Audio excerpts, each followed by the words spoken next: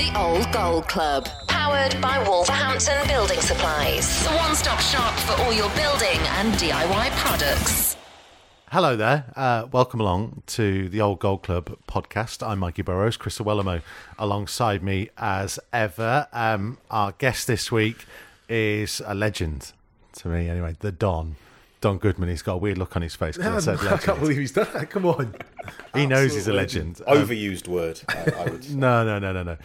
We'll get to Don in just a second. Just to say, kind of, we've been recording a lot of podcasts recently to kind of get us through the Christmas period and the New Year period and everything. So we haven't been able to kind of go through some of your reaction to lots of the podcasts that we've put out, which we would normally do. So when we get back into things, proper routine in the new year, we'll be able to respond to some of the messages that you've been sending to us. But please do so, keep them coming. oldgoldclub@wolves.co.uk, at Wolves across social media. There was one that I wanted to pick up on, and actually Dom will have an interesting view on this as well. So a couple of episodes ago, we had Carl Henry on the podcast, and it was slightly awkward, Don, if we're honest, because Looms had said something about Carl on TV, and they hadn't spoken to each other since.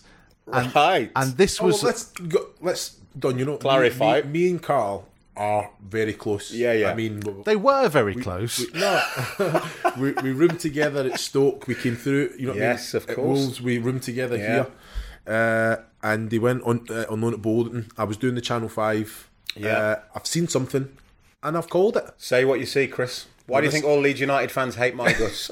Despite the fact that I was one of them. This is where Mikey's going to take it. So we were already recording the podcast when Carl walks in. So Carl literally sits down where you are, and we were like, okay, get it off your chests. And Charleston got in touch with me recently and said, Mikey, the first 5 minutes of the Carl Henry podcast are the most awkward I've heard probably ever between pros. Brilliant. Well, let's try not to usurp that then, shall we? Well, I think we're safe. What? So I remember when I retired, and you're doing a little bit of media work. It was TalkSport at first, and you asked for feedback, and what came back was I sat on the fence. No, so this is something, and I think Mikey will touch on it a little bit more, that when you're working in the way that you come across, you're very well respected the game, what you achieved. Is it a conscious thing you had? Because some people say that you're a little bit harder on the clubs that you've played at. So do you make sure that you're not favourable in any way?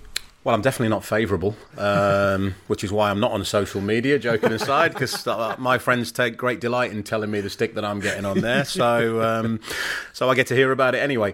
No, you can't be favourable. The bottom line is you have to say what you see. And I joked about the Leeds United fans, but there are an element of Leeds United fans on social media that really do think that I have it in for them. I was a Leeds United fan growing up. I stood on the terraces. For all of those years, I was a ball boy. They tried to sign me 3 times for a lot of money in the days when a manager of the club you were playing for would say, we've had a bid, but you're not going anywhere. You'd say, well, thanks for telling me. I'll do the best I can. And you crack on. It's not like that anymore. No. You kind of force a move. But I would have walked to Ellen Road and played free of charge. That's how much I loved Leeds United. So it's been painful, going back to your original point. I've been working for Sky Sports for 13 years now on the Championship, and Leeds have predominantly been in the Championship for each and every one of those 13 years. And you've got to say what you see. And there was there have been little pockets of 3 months, 4 months, 5 months where they've done all right. But in the main, for the stature of that football club, and everybody connected with Wolverhampton Wanderers can understand where I'm going with that. You have standards. You have a history, a long, upstanding tradition within football. It was painful to see how poor Leeds United became. The calibre of player that Leeds United were in the market for. Players that nobody had ever heard of. Players, with respect from the lower echelons. And then they turned to a manager, didn't they? Not that long ago, from non-league football. This is Leeds United. Ultimately, my job is to judge them as a football club and what I see on a pitch on a game-by-game basis. And if they play poorly, and let's To be frank, in most of the games that I covered, they did, quite perchance. I had to say that. What about Wolves, though? It's the same thing. I remember, and we'll keep this brief because I don't want the Wolves fans to, have to dwell on it. I remember when West Bromwich Albion came here and won 5. And as a former West Bromwich Albion player with a bit of love in my heart for them, again, not what Wolves fans want to hear, but I'm here to be honest and frank. I was thrilled that West Bromwich Albion were doing so well, but it was heartbreaking to watch how poor Wolves had become. Clearly they were the worst team in the Premier League that season. But it wasn't just by a little bit, it was by a long way, unfortunately.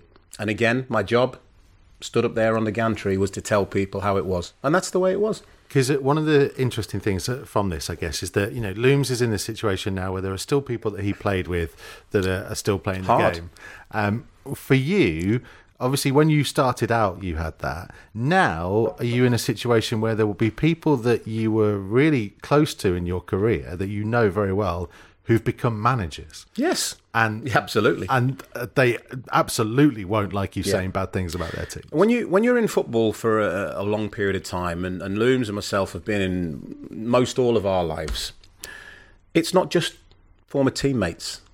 It's players that you played against. Yeah. It's coaches that you really like. You like their ideas. You like their philosophy. It's even referees. I have a brilliant relationship with most referees. But when they make an absolute howler, just because I like them, I can't say, oh, well, maybe, maybe he didn't see it or this or that or the other, because you can't defend the indefensible, can you, at times? And it's the same with players, At the end of the day, our jobs as pundits now is to give our honest opinion for what it's worth. And we're not always right, let me make that clear. Sometimes we get things wrong because we're human beings. But it is hard. And again, going back to your previous proof, I guess I am slightly harder on the clubs that I love. All of them. And there are a few of them. But I'm slightly harder on those. You can't ever be seen to be being biased, really. It's not becoming, And so when you have a friend that's playing that, it's great when they're doing well, but when you have to be critical, as long as it's constructive criticism and it's done in the right manner, and that's the key for me to punditry. But there's a right way and a wrong way to do literally everything, to say everything. If you choose the right way, you're okay. Do you like that as a player as well? The right way or wrong way to say it? Because I totally agree with that. Yeah, life. It's my life mantra taught from my parents from when I was very young. There's a right way and a wrong way to do everything, whether it's talking, whether it's actions. Yeah. There's a right way and there's a wrong way. And as long as you aspire to do it the right way, then I think you can look in the mirror. Ultimately, it's about looking in the mirror. I mean, that's the debate about the Manchester United players in the, this huge story that Mourinho's gone and the players didn't care and this, that. Whereas, personal pride. Look, you got to look in the mirror. Yeah. You got to be able to sort of... And again, with the Wolves, reflecting on my time at Wolves, me and Mark McGee, there was a period where we really couldn't stand each other. Ignored each other. Nobody, not one supporter in that stand would ever have known. That's what it should be. Would ever have known. Because I wasn't playing for Mark McGee. I was playing for my teammates, I was playing for the fans, and I was playing for myself and my personal pride. That's the bottom line. Now, just for the record, Mark McGee and I get on really well now. Just to be clear. We'll get to that in the show, don't you worry. On the kind of being a commentator, though, because you are synonymous for people of kind of my generation, I guess. I saw you play, but also you are the voice of Sky Sports Football League. You were just telling us before we started recording that kind of, that you could have been a coach. There's lots of people that have gone into coaching and management. So why didn't you? Why did you go down this route? Because those lots of people that I know aged 10 years overnight, to be there were lots of things. I did start doing the UEFA B.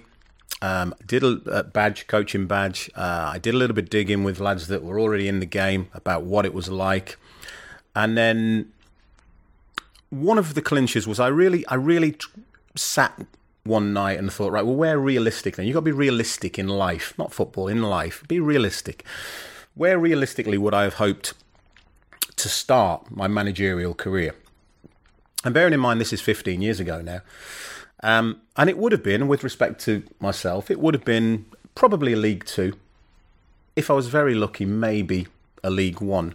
Now, I know that in League One and League Two, most of the time you're either managing with one arm tied behind your back, or actually sometimes both arms tied behind your back. So to get you to sign on the dotted line, they'll make you promises, and then it'll come to getting this player, and they go, actually, we can't quite, you know.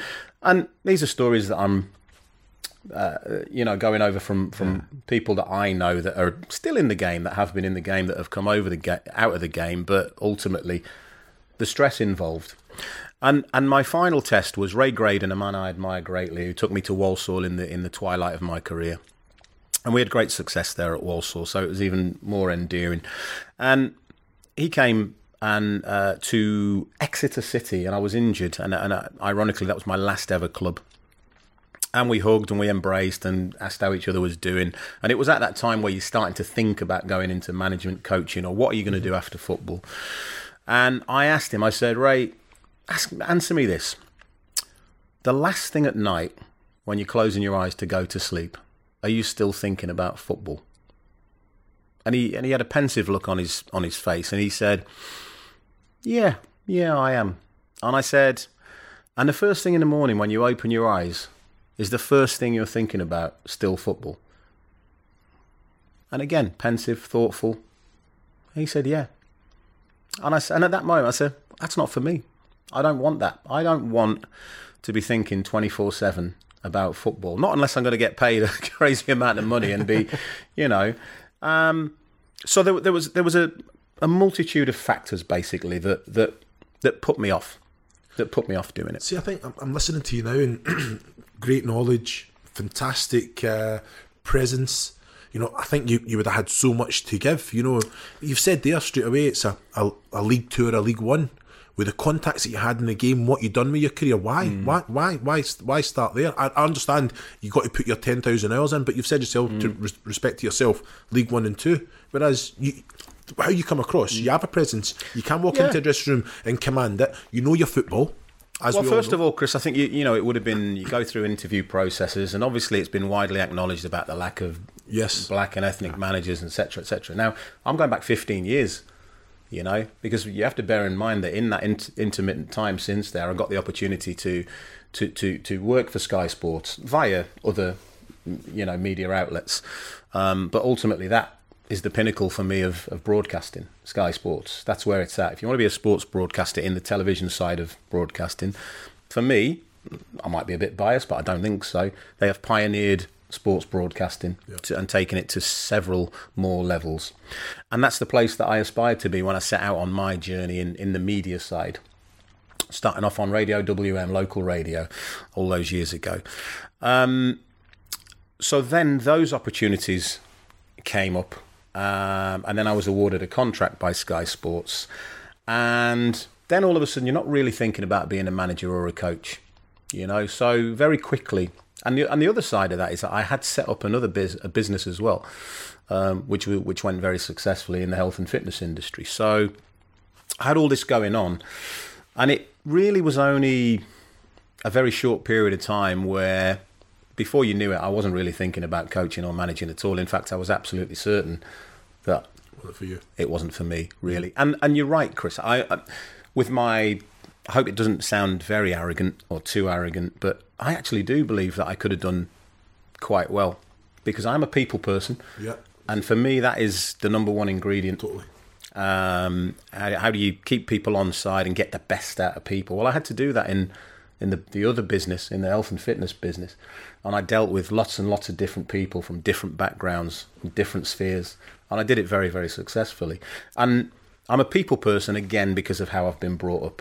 And because of the football dressing room makes you a sociable person. Back in the days when I played, you had to be sociable because you had to feel the banter, feel the stick that you'd get from the lads, and come back with something of your own. And most footballers of that generation, you know, can hold their own in social circles, etc., etc. So I'd like to think I've got a bit of knowledge about football. In fact, I don't think my broadcasting career would have lasted so long if I hadn't. So, you know, you put those factors together, and I'd like to think that I would have done okay. But we'll never know. It's one of those things. Let me ask this. We'll delve into the Wolves part in the podcast. But as in Don Goodman 13 years ago, coming into this second career, what's different from him then to you now? In terms of as the job in hand, the professionalism of it, what's changed? What have you learned with the commentating? What I think what has become evident to me is how football has changed. Right. Yeah. I mean, I think that's, it's changed, and it was changing. And when I started, we were all aware of Pep Guardiola and the way that he played football, and it was basically, but that would never work in the Premier League, would it? Of course it wouldn't. And I probably was one of those that thought you couldn't, because of the intensity of the Premier League and because of the physicality of the Premier League, Barcelona wouldn't be able to come in the Premier League and beat everybody every week. Certainly not like that. He's proved me wrong. And I am a huge fan of every coach that has moved with the times. Now, I'm not saying that he reinvented the wheel, because of course there were coaches already. Sir Alex Ferguson, front foot, fast, attacking, passing, moving football. It's not rocket science. It's just change. Systems have changed. When we played, because 4-4-2, you knew what you were up against. Now there are different streams. Players are more versatile. Yeah. I bet we never thought as strikers we'd be sort of thinking some of the most important players on the pitch in modern football for me are fullbacks. And if I did go into coaching, that would be one of the first areas that I would be looking at. And again, I never thought I'd hear myself say this. It would be more important to me that a fullback was good at attacking than at defending. Yeah. And this is the way that football has changed. And now there's a role for in inverted commas, holding midfielder, or even two holding midfielders. When we played, the one midfield went, one midfielder sat. Then the other one went, then the other one sat. So they were actually holding in essence. But now I think the fullbacks, and it's about creating that width on a football pitch. And Wolves have done it unbelievable under Nuno. I mean, I look at the way that the width that the wing backs keep. They're always on. They're always an out ball. And the Wolves fans have been educated to that over the last 18 months, watching this team play brilliant, fast, front foot, attacking football. So for me, it's been nice, and I say this with the greatest of respect, to watch more and more teams go down that road rather than the old traditional percentage football, hit the channels, move up the pitch, then get it down, then play, get it wide, get crosses in. It's lovely to see teams construct and go through the thirds and do it quick. I'm not talking about, I commentated on Jaap Stam's Reading, and I say Jaap Stam was one of the best centre-halves I've ever seen. But I didn't enjoy watching his Reading team because they passed it along the back four without a purpose for me. Yeah. Without a purpose. And despite the fact that they got to the Championship playoff final, I think it was a one-off, and I think it was more by luck than judgment. And I don't want to take anything away from Jaap Stam, but what's happened since would bear out my thoughts, really. Reading they're in a relegation fight every single year. So football has changed, Chris, in answer to your question. It's been a privilege to watch it change. I now look at the top of the Championship, which is predominantly where I commentate, and I see of the top 8, there's probably 7 of them that want to get it down and pass it and move it quickly through the thirds. The exception is Middlesbrough, but Tony Pulis does what Tony Pulis does, and he does it very, very well. Final question for this part of the podcast then, following on from that, do you think that the way you played the game would suit the modern day? Well, I think it's like when people say, right, who was best? Who's the best player? Pele, Maradona, now Messi, Ronaldo. For me, great players, and I'm not saying I was a great player, but great players, they would transcend generations, because you would have modern techniques, you would have modern coaching, you would have modern nutrition, you would have modern physio. So I think all of those players would have adapted and would have been great in any era. You put Pele in this era now, a young Pele, he would have been a superstar. Just like Maradona, just like Messi. I believe that. I believe that I would have been able to play in the modern game as we say it. I was quite lucky, really, because of my physicality, because I was very quick back in the day. Now I'd just be sort of normal, wouldn't I? Really normal speed, really. But I had the speed to beat most defenders. I had the spring to out-jump most centre-halves. So, I'm sure they are attributes that would have worked okay. No, brilliant. Well, Mikey asks, he says, so in today, in the market, how much are you worth? No. Don't be one. No. Okay, who knows? Because I've said Looms would be worth, for me, in the season when Wolves got promoted, 2009, when he was kind of roughly at his peak, I said he would be worth between 10 and 15 million in today's money. I think you're selling him short. Oh, I thought it was quite generous. I think you're selling him short. It's a goal scorer. Yeah, I put him around the kind of Britt Assombalonga, Dwight Gale type range of that 15 million. And that is only going to get more and more and more, because those two lads, you're talking about those, you have to go back 2-3 years when those figures were bandied. Yeah. The market forces have moved on. All you're doing, Don, is talking yourself up now. No, I'm talking. I'm talking Chris. Don't worry about that. He's staying at 15. No. At the minute, you're up to 20. 25? Who knows? It's a very difficult one, isn't it, to put figures on things like that. I mean, Wolves paid 1.4 million for me in 1994. Yeah. I have no idea what that equates to now, but it was a lot of money then. He's not going to give himself a price. I would say that Don would be worth minimum in today's money of £18 million. I'm saying even more. That's the price I'm putting on. Between 30 and 40 million for me. That's comfortable. I love him, but I'm not going to go to 30 or 40 million. Yeah. I'm with you, Mikey. I'm with you. A solid kind of... Well, let's talk about Bully then. I mean, the kind of goals that he scored would be... What would he be ridiculous. I think Bully would be worth probably 25, just because he hasn't got the Premier League experience. This is what I'm saying. You're confusing me now. In today's market, a goal scorer.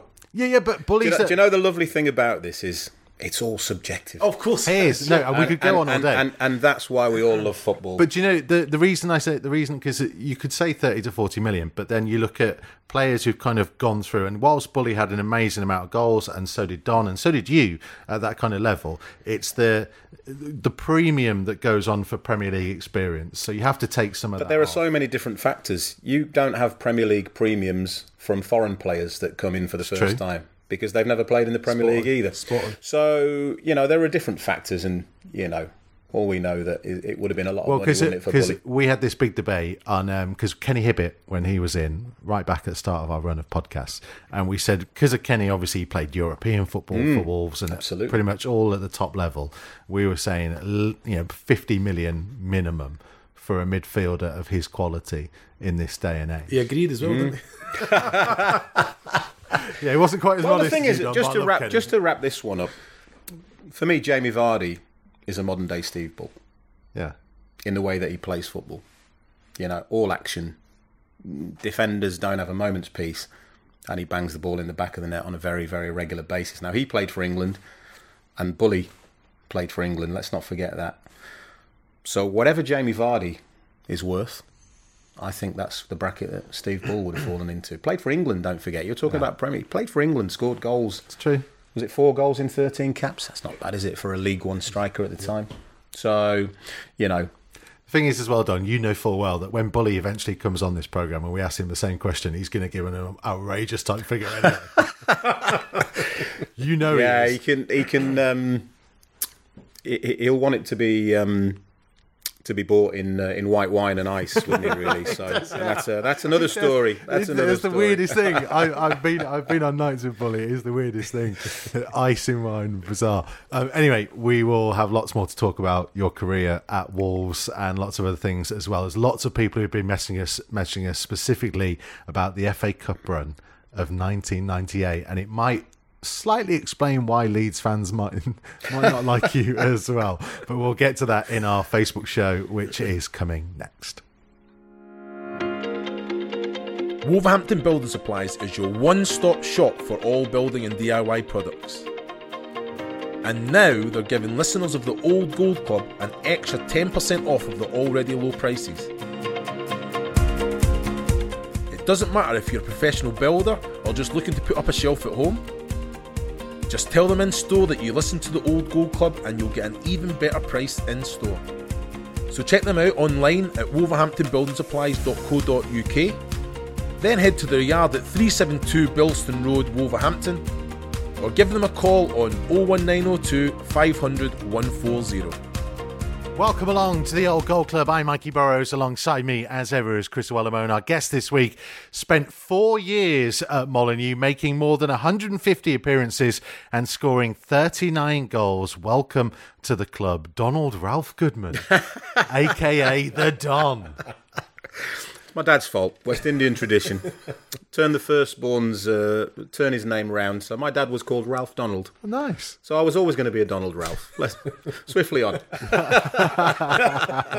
My sister's called Michelle Ralph as well. No, she's not. It's great to have you here. Normally when we say to people when they come on this programme, it's kind of, good to be back and to see the old place. But you're here quite a lot. Reasonable amount, yeah. In fact, we were here for a recent game against Chelsea that we actually marked the anniversary on that date of you signing for the club, because I found the photo to show you of a very young-looking you alongside Graham Taylor and John DeWolf. Yeah. We signed on the same day, John DeWolf and I. Became great pals. Lived in the Mountain Hotel for about 3 or 4 months over Christmas. It was good fun. It's a good time to be joining the club at the time. Well, it was. If I go back to my days at West Bromwich Albion, they'd got relegated to League One ultimately, and as a player, Chris will tell you just aspire to play at the highest level that you possibly can. And certainly I was banging in a lot of goals in a very average team at the time. And then I went to Sunderland for just under £1 million, again, 1990, which is a lot of money, thinking that they would tick the boxes for me and get me to the Premier League. And again, for 3 years there, I think I was top scorer every season, but we weren't anywhere really near.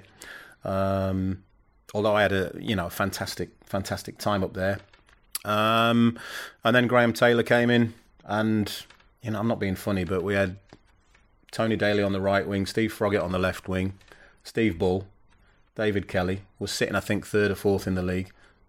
This was it. This was where it was at for me. So on that, it's a no-brainer for you then? No-brainer, yeah. Right, so what about the fact you just said David Kelly, Steve Bull, you know the quality of them. Obviously, you're on fire. You finished top goal scorer the last 3 seasons. I think competition. You back yourself, don't you? You back yourself. You have to back yourself.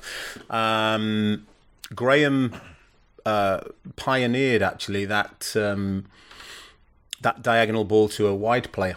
So for the first 6 months of my Wolves career, I actually played on the right wing. Tony Daly got injured, unfortunately. So he put me on the right wing, and I was quite a weapon really with that diagonal ball and knocking balls down for Bully and Ned. They scored a few goals off little knockdowns and things like that. And so he did it first at Aston Villa, if you remember, with Big Sticks, Ian Ormonroyd.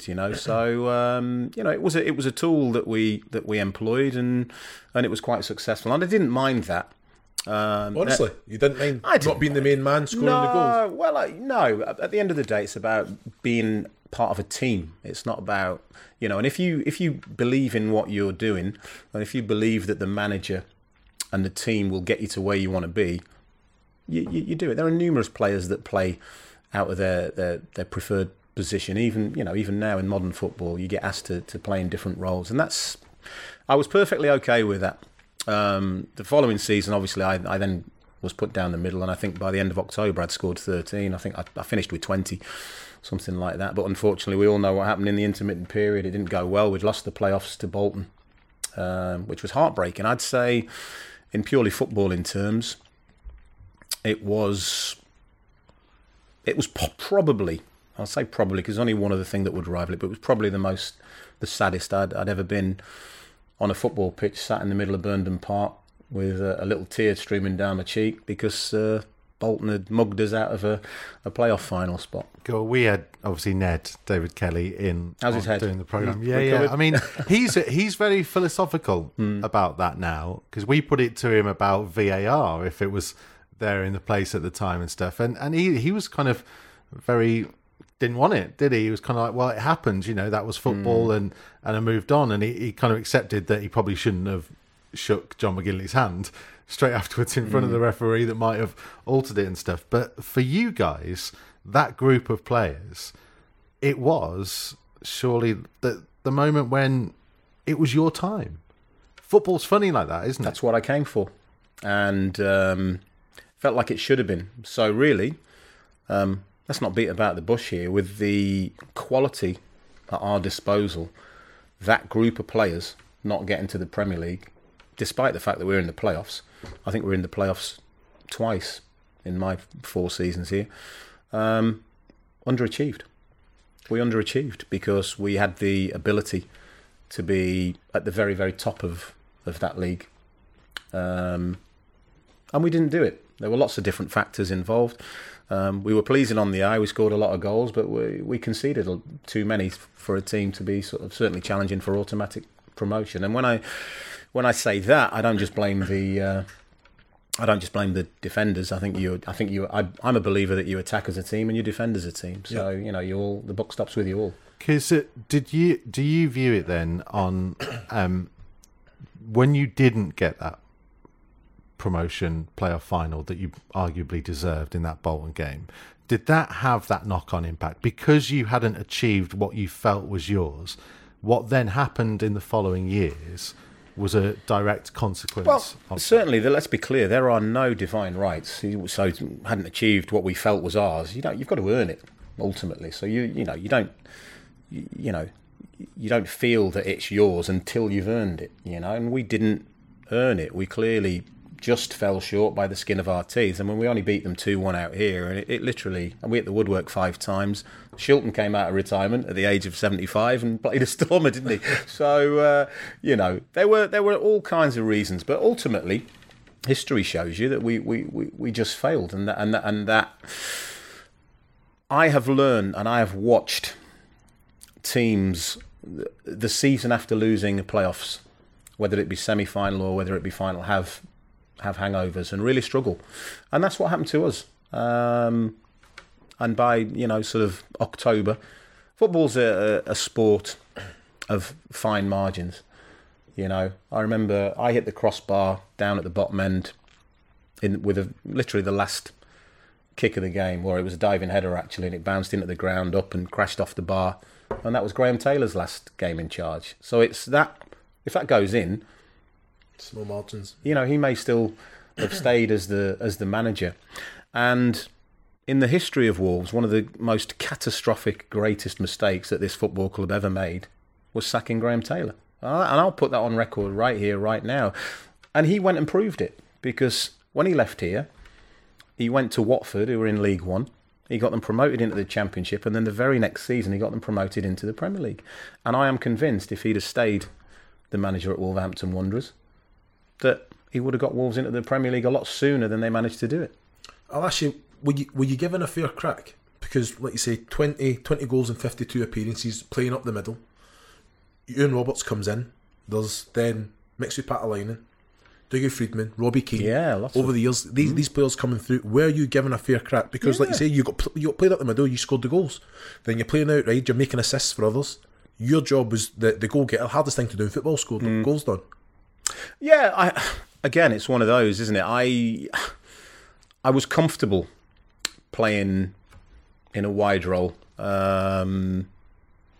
Sometimes you can be too flexible, I suppose, for your own good. There are players that I've played with that can literally play anywhere on a football pitch, and every now and again it's to their disadvantage that they can, because they're seen as that utility player rather than as a brilliant midfielder or a brilliant right back or a brilliant whatever it may be.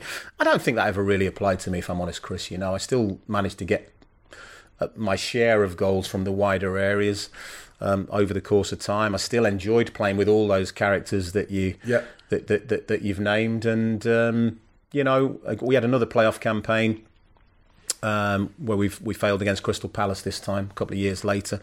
Unfortunately, I was injured for the away leg. Managed to get just not 100% fit, but fit enough to play here, and we only managed to beat them 2-1 when we needed to beat them 3-1. So again, fine lines. You know. It is that thing, though, that I say, I was talking to Looms about this beforehand, that every time, 95-96, when Taylor goes and Mark McGee comes in, you are top scorer.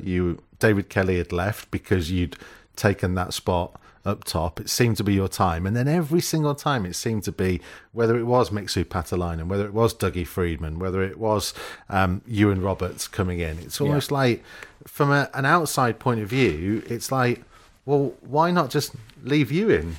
Do you know what I mean? Why do we keep bringing these players in all the time? Yeah, managers are paid to make decisions, aren't they? And back in those days particularly, there was also an element of, if you were out of the team through suspension or through injury, and the person that went in and took your place played well, they got the shirt, haven't they? So, it's hard for them to be dropped, although I do remember Brett Angel, when I was at Walsall, scored it. He must be the only player to score a hat-trick. So we'd secured our playoff spot at Walsall, and as a 35-year-old, Ray Graydon rested me for the last game of the season away at Northampton. Brett Angel came in, scored a hat-trick, and was subsequently dropped. So so it is one of those things. I mean, ultimately we prevailed, so that was the right decision. Do you think part of bringing all those players in, though, was... Because you mentioned to us before that you and Mark McGee didn't have the greatest of relationships, did you? No, it wasn't. It wasn't it wasn't a great relationship at times. It was, again, it was a strong dressing room.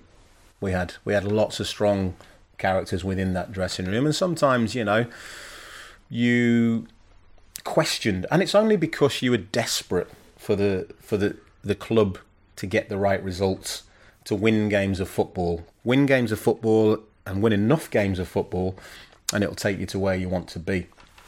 And we were there were periods when I was here where that just wasn't happening.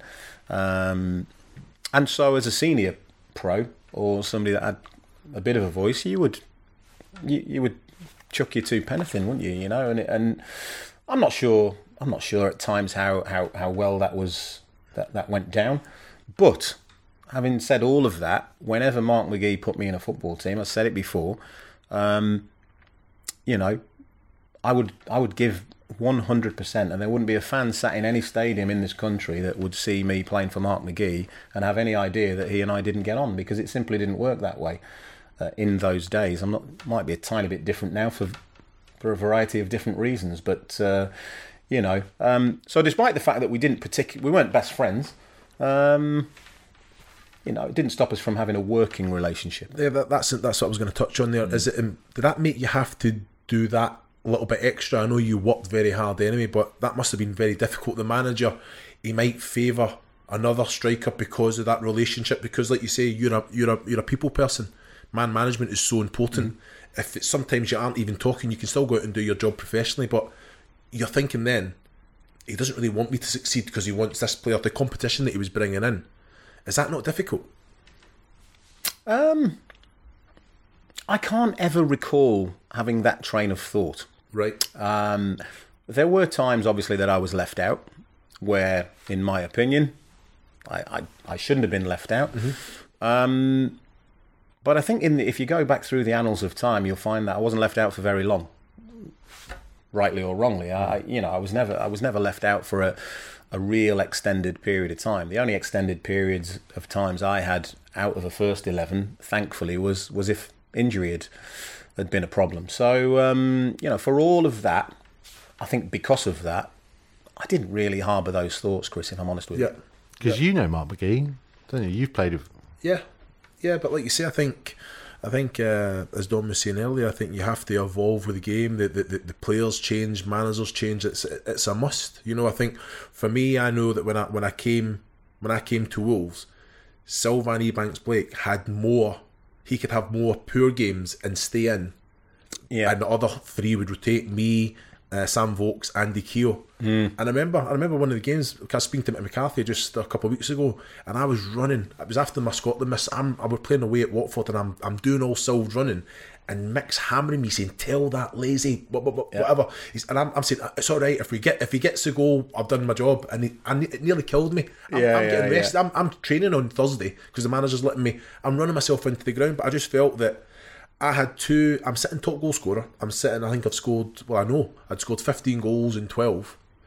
I had 2 games. Birmingham here at home. It was a draw. Sylvan got the goal. I got marked out the game. I was on fire. Done. With QPR away, I was poor. Gaffer drops me. I remember he came in, Luns, in the office, and I've went in and I had the chat with him. He says Andy Keogh got put in. I'm sitting. I'm your top goal scorer, Gaffer. He says he trains and Keogh was brilliant every day. When else can I put him in? But Sylvan had that little bit more, that he could go 3, 4, Basically, 5 what he's saying, Don, is that you did all the running for Steve Bull. He did all the running for Sylvan, and you did all the running for Steve Well, Bull. no, I would have to correct you there really. I remember we played in the FA Cup at White Hart Lane.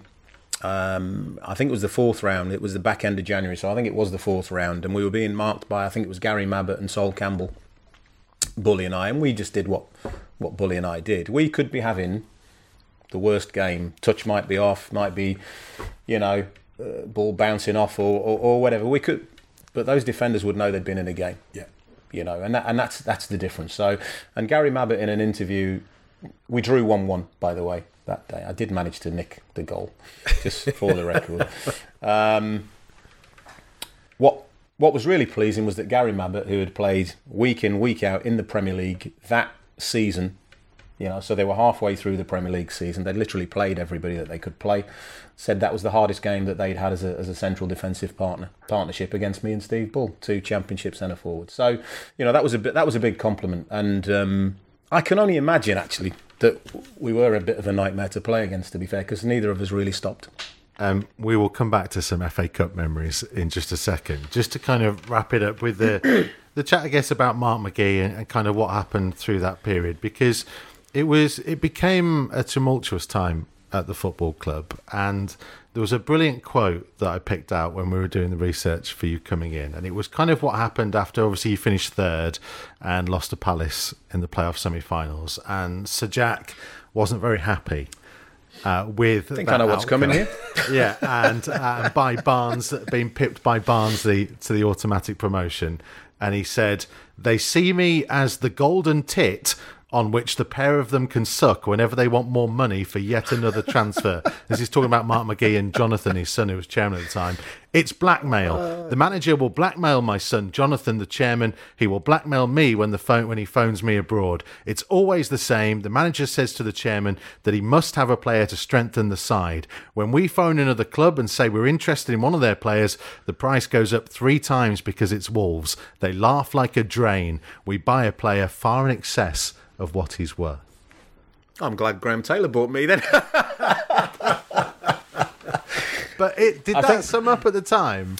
Well, look, the club spent a lot of money. They did, and when a reporter, if you catch somebody at the right time, you can get reactions like that, And where managers and players are concerned, it might be straight after a game.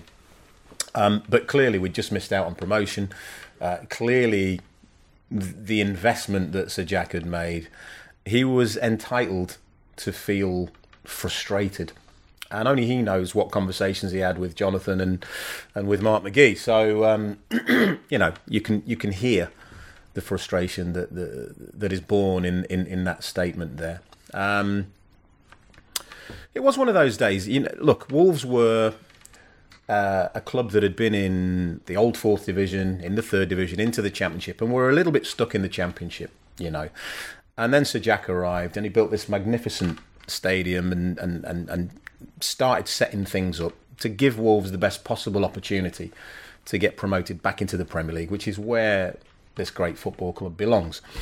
And when it didn't quite happen, it is bound to be frustrating. And because Graham Taylor, former England manager, had been the manager, we had more national press down here than there were at some Premier League games, simply because it was Graham Taylor. Simply and I say this with a heavy heart, because they wanted Graham Taylor to fail so that they could give Graham Taylor... He was a target for the press. Let's not beat about the bush or kid ourselves here.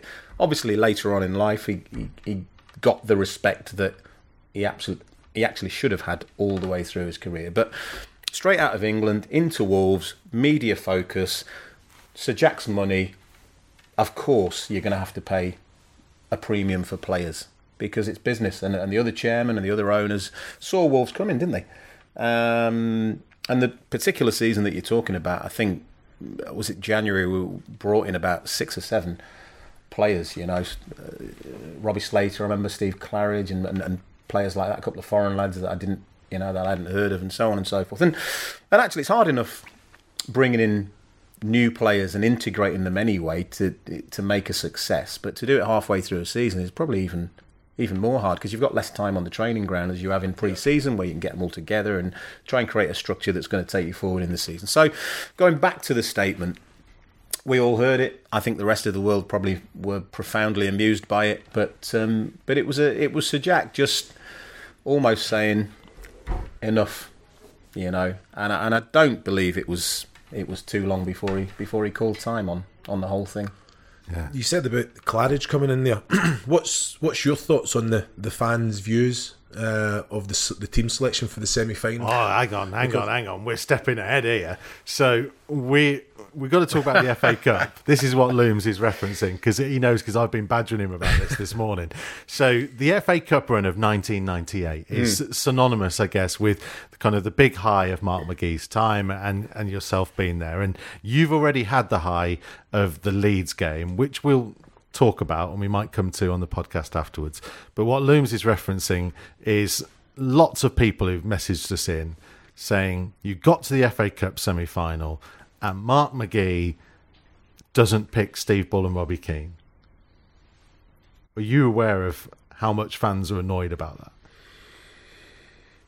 Not necessarily you, by the way. No, I think that it would only become evident once we didn't get the result that you wanted, and then it's like any game, but this is one of the biggest games, wasn't it, at the time?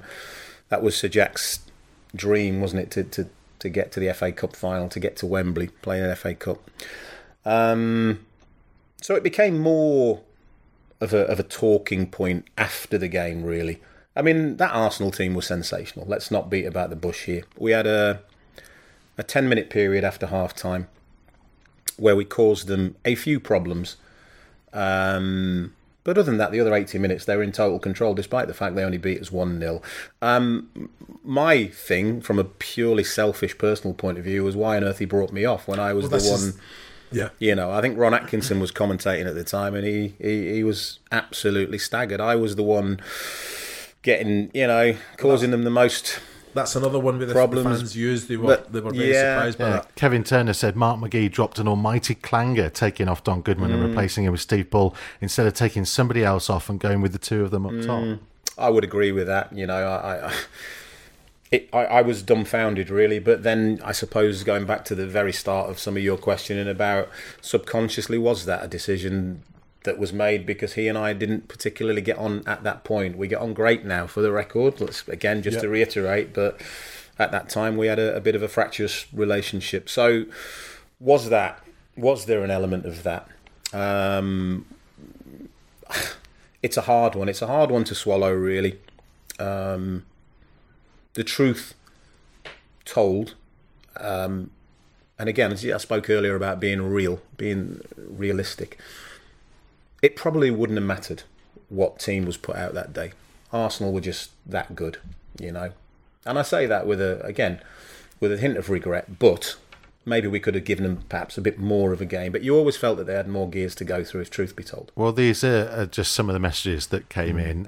Jackie Oatley, that you'll know, that listens to the podcast. Indeed. Hi, Jackie. Said, overriding memory was Bull and Keane on the bench as they were totally outplayed, even though only 1-0. Massive anticlimax. But Goodman winner versus his boyhood club at Ellen Road. Better memory, she says, until my Fiat Uno broke down afterwards. Joe Bly said, Leeds away in the quarter-final. Thought we'd blown it when they got the penalty. Then the sheer delight when when it was saved. Credit to Hans Sagers. Absolutely. Carl Whitehouse taking my dad to his first away game against Leeds, where he enjoyed himself after seeing Don Goodman getting the winner and also seeing Hans Sagers saving the penalty. He was so overjoyed in what happened that day. Wolves Ian, I had a lift up and was sweating on getting back in time because one of my dogs was running at Monmore on the night. I'd backed us to win and Goodman to score, pocketed over £1,000 as a result. What a day. I didn't remember getting the commission through the post. I mean, that day Dramatic. out for the fans at Ellen Road, for you, I say, it might explain why Leeds fans don't like you very much. Well, it wasn't just that goal. I actually scored for Bradford City, for West Bromwich Albion, for Sunderland, and ultimately for Wolves. Every time I played against Leeds, I scored. It was their punishment for them, you see. So we've all got clubs where you step on a pitch and you really fancy that you're going to score. Your favourite clubs, you scored more goals against one particular club than any other club. And Leeds were one of my 2 or 3 clubs. So, yeah, look, it was such a dramatic day. I mean, they were a top Premier League team. George Graham, they were top 6 Premier League back in 1998. George Graham, Harry Kewell, Jimmy Floyd Hasselman, they were laden with internationals. It was on their home patch. We were halfway up the Championship and we weren't given a chance. And that was what the FA Cup was all about. Even still in 1998. It's less like that, unfortunately, now. But I grew up, getting up at 9 o'clock and watching the whole day, the build-up, the teams. I mean, the first time they took a camera on the team bus, it was like, whoa, and camera into the pre-match meal and so on and so forth. So it was all, the FA Cup is what I'm saying, was just enormous. So to go back to the club that I loved in the quarter-final, and we acquitted ourselves really, really well. They didn't cause us too many problems. And then we nicked a goal, and the drama, as you've just rightly pointed out, didn't finish there because young Robbie Keane, what he was doing back there, I don't know, but Yeah. legged up Jimmy Floyd. And then there was the headbutt, if you recall, between Curly and Jimmy Floyd. I think that was after the miss, but after Hans had saved it. And then for all the joy and everything, there was actually a little bit of horror afterwards for some of the Wolves fans. Lots of coaches got bricked and things like that. But in purely footballing terms, it was a special day, and it was my obviously most special day in a Wolves shirt. You said there about the FA Cup, obviously quarter-final, semi-final, quarter-final of the League Cup. Was the team better suited for the Cup, or was that a distraction for the league form? I don't think so. Again, I'll hark back. You're talking 20 years ago. The Cups meant more. Massive, yeah. They meant more than what they mean now. And when we watched quarterfinals of the FA Cup last night, and you see, I don't think Jamie Vardy started for Leicester. No. Why? Why is Jamie Vardy not starting for Leicester? They're not going to win the Premier League. They're probably not going to get in a European place. They're not going to get relegated. Why is Jamie Vardy not starting in the quarter-final of the League Cup? So, and Manchester City's team reflected their priorities, and you kind of understand that. But it's just football has changed, and the big clubs like Manchester City have literally 2 brilliant teams, don't they? So they can change. But why aren't Leicester having a go? Yeah. But your team came so close to that special moment, that big final appearance, and that semi-final. And I think the reason why so many fans feel so deflated over the team selection and everything around it is that it was a real opportunity. It was a real to the opportunity. Old Wembley. Yeah, and again, I think that several of the players that had been brought in literally a few weeks before were in the team, and maybe the supporters hadn't identified with those players or didn't have that unity and bond with those players than they had with the ones that had been there on the journey. So it was a difficult one. Like I said, you pick a team to win a game, to do a job, and clearly Mark McGee felt, for whatever reason, that the team he put out would be the one that would be best equipped to maybe nullify Arsenal, hit them on the counter, try and nick a goal and nick a 1-0. Of course, it just didn't work out that way. We're going to do our rundown feature on the Podcast Extra, which you can download in all the usual places. Just to finish off on our Facebook and YouTube show, the young Robbie Keane had come through that year, and you end up leaving in the summer after that. how much of it was down to the fact that suddenly there is this kid who is incredibly talented? I'll be controversial if you like. It was down to the fact that I didn't get on with Mark McGee. I scored a load of goals in those last sort of, 8-10 games. I had all the Molineux crowd singing, sign him up. It was well protracted that my contract was up, I was still offering goals to the team and was of value. So it was nothing to do with Robbie Keane. And to this day, Mark McGee asked me to notify him if somebody came in. I duly did. I did that when the Japanese offer came in. Mark said he'd get back to me, and he never did. Do you not feel that because he had Robbie Keane? Now, that might be a reason. Again, go back to the right way and wrong way of doing things. If you don't want a player or whatever, just say thanks for your time and all that. We're going to move on or whatever. But to phone me up and say, keep me posted if there's any interest, and we'll see what we can do. Blah blah blah blah blah, and then not get back. That was a disappointing thing. Again, do you know what? It's water under the bridge. Mark McGee and I, again, to reiterate, are absolutely fine. We bump into each other quite a bit, so and we've got a decent relationship now. So water under the bridge, but at the time, obviously, it was one of those things. And off I went to Japan, where I was big in Japan. I bet you are. We'll talk about that maybe on our podcast extra coming very shortly. Thank you very much for watching. Cheers. The Old Gold Club, powered by Wolverhampton Building Supplies. For the best price locally, head to wolverhamptonbuildingsupplies.co.uk. So that was the show. On with the podcast. We won't keep you too long because I know you've got a tea time set up, and Don takes his golf very, very seriously. So seriously, in fact, that on Matt Murray's testimonial golf day, I was driving around in a buggy taking photos of all the players who were playing in it. And Don knows what I'm going to say. So Don is set up, and as he swings back for a tee shot, obviously I've got the camera, snap, snap, snap, snap, snap. Don shanks it off the fairway, turns round, has a massive go at me, calls me a jinx, and tells me not to follow him not to see him for the rest of the day. So I'm driving around in the buggy, and every time that the buggy is kind of getting close to where Don is, he just gives me this massive scowl, like, get away from me. I think I was furious. I think I was under par till that point. Anyway, we do this feature called the Rundown. Fairly quick fire. Who was the best player that you played with at Wolves? Quick fire. I need time to answer that, really. There were different players here on their merits that I could name. Obviously Bully, obviously Robbie Keane for what he went on to achieve. I still, when I think about this fella, this name I'm going to tell you, I still marvel at what an incredible footballer he was. And it's Sid Cowans. Yeah.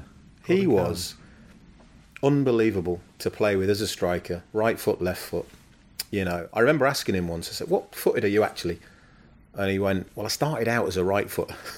He said, but I worked that hard on my left foot that actually I'd probably trust that more than my right foot now, which is quite remarkable. So I would have loved to have played with him in his prime. Obviously Bully had sore knees by the time I got here. Keno was just starting. But between the three of them, they were great to play with. It's good players. Worst trainer at the club? Ooh. Well, Bully weren't great, I'll tell you, to be fair. Yeah, yeah, definitely up there, yeah. Who was the biggest moaner? When you talk about looking in the mirror a little bit. I did like a bit of a whinge and a bit of a moan, so... You put yourself in there? Yeah, that's honesty. Yeah. Obviously, who was your best friend at Wolves? I know you came in with De Wolf as well, didn't you? I came in with John De Wolf.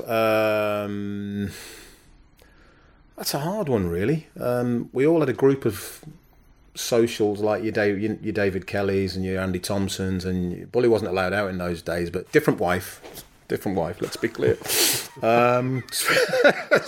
Swiftly on, but I don't know if we will be able to leave that in. Yeah, Jeff Thomas. We had a real good group of lads, and we all got on well, and we all had a nice midweek social at the right time. Yeah.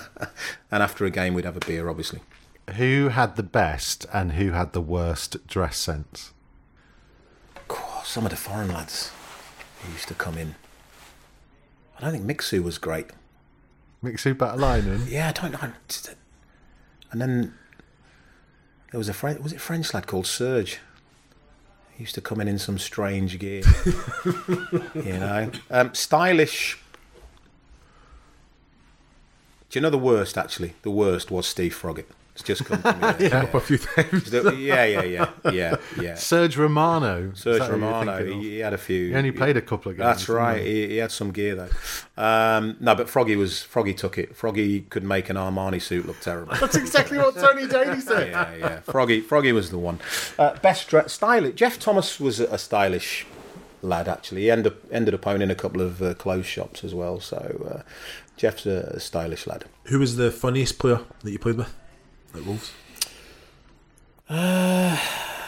Again, I could look in the mirror here, really, but no, I'm not going to do that. No. Ned Kelly. Ned Kelly was a very funny man. Best manager you worked for? I think we know it's going to end up being Graham Taylor rather than Mark McGee. So with respect, yeah. We'll leave that one there. What was the best goal that you scored for Wolves? Do you know what? I have got a shocking memory, and it's only the really meaningful ones. The best goal that I was involved in was probably the goal out here for Wolves against Leicester in the FA Cup. Everybody talks. There are three things people talk to me about: the penalty kick that beat Sheffield Wednesday when we were 3-0 down. We came from 3-0 down and won a penalty shootout. I'm not sure that's ever been done or ever likely to be. Obviously, the Ellen Road goal, which obviously was very, very special. And this goal out here, so I'm going to nominate that despite the fact that I didn't score it. But from a Leicester corner down in the far corner there, we broke and David Kelly fed the ball out to me. I fed it back in and he fed it back out and we went the length of the pitch and I crossed it and he scored a diving header. I think it was on goal of the month on Match of the Day. So let's give Ned even more plaudits. He'll love that as well. Yeah. What was the best game you were involved in? Because there was some good cup runs in that time. Do you know what? I think we beat Birmingham City out here 3-2, and I think they went 2-1 up with about a minute to go, and Kevin Francis kicked the floor. Yeah. And the referee awarded most ridiculous penalty you'll ever see. The most ridiculous penalty you'll ever see. The referee, I was nearly in tears. I couldn't believe it. But then we scored 2 after that and won 3-2. So in terms of drama and with it being a sort of a bit of a derby as well, then let's go there. What was your proudest moment for Wolves?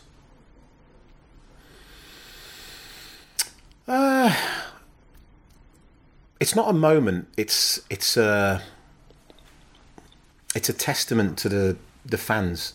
So I was proud to play for this great football club, but I was even prouder that I was able to have the fans on side after my associations with West Bromwich Albion, and I'll be eternally grateful to the supporters of Wolves, because I came from the old enemy, albeit via Sunderland, and it would have been easy for them not to get. I didn't score a goal in the first 7 games, but there was not a murmur, and they took me into their hearts, and that makes me the proudest. I just want to finish by reading you a couple more messages about that Leeds day out, because there's so many from the fans. You really did give a lot of people special memories. Smithy Evie said, I took my mate's 10-year-old lad to his first away game, Ellen Road. We're both on Match of the Day at the end, standing on our seats having a disco. David Evans said, overjoyed when we beat Leeds. My uncle's a Leeds fan, and as a kid I always looked up to Leeds as this big Premier League side. I remember calling him when we won to celebrate, perhaps not realising he was trying to be as polite as he could to me over the phone. Brilliant. It's a remarkable day. Yeah, it was. Game. I mean, I remember a chap who owned a bike shop the very next morning knocked on my door with a brand new mountain bike, and I said, I can't take that, and he insisted that I took this mountain bike. I still have the mountain bike. He said, this is on behalf of the whole of Wolverhampton.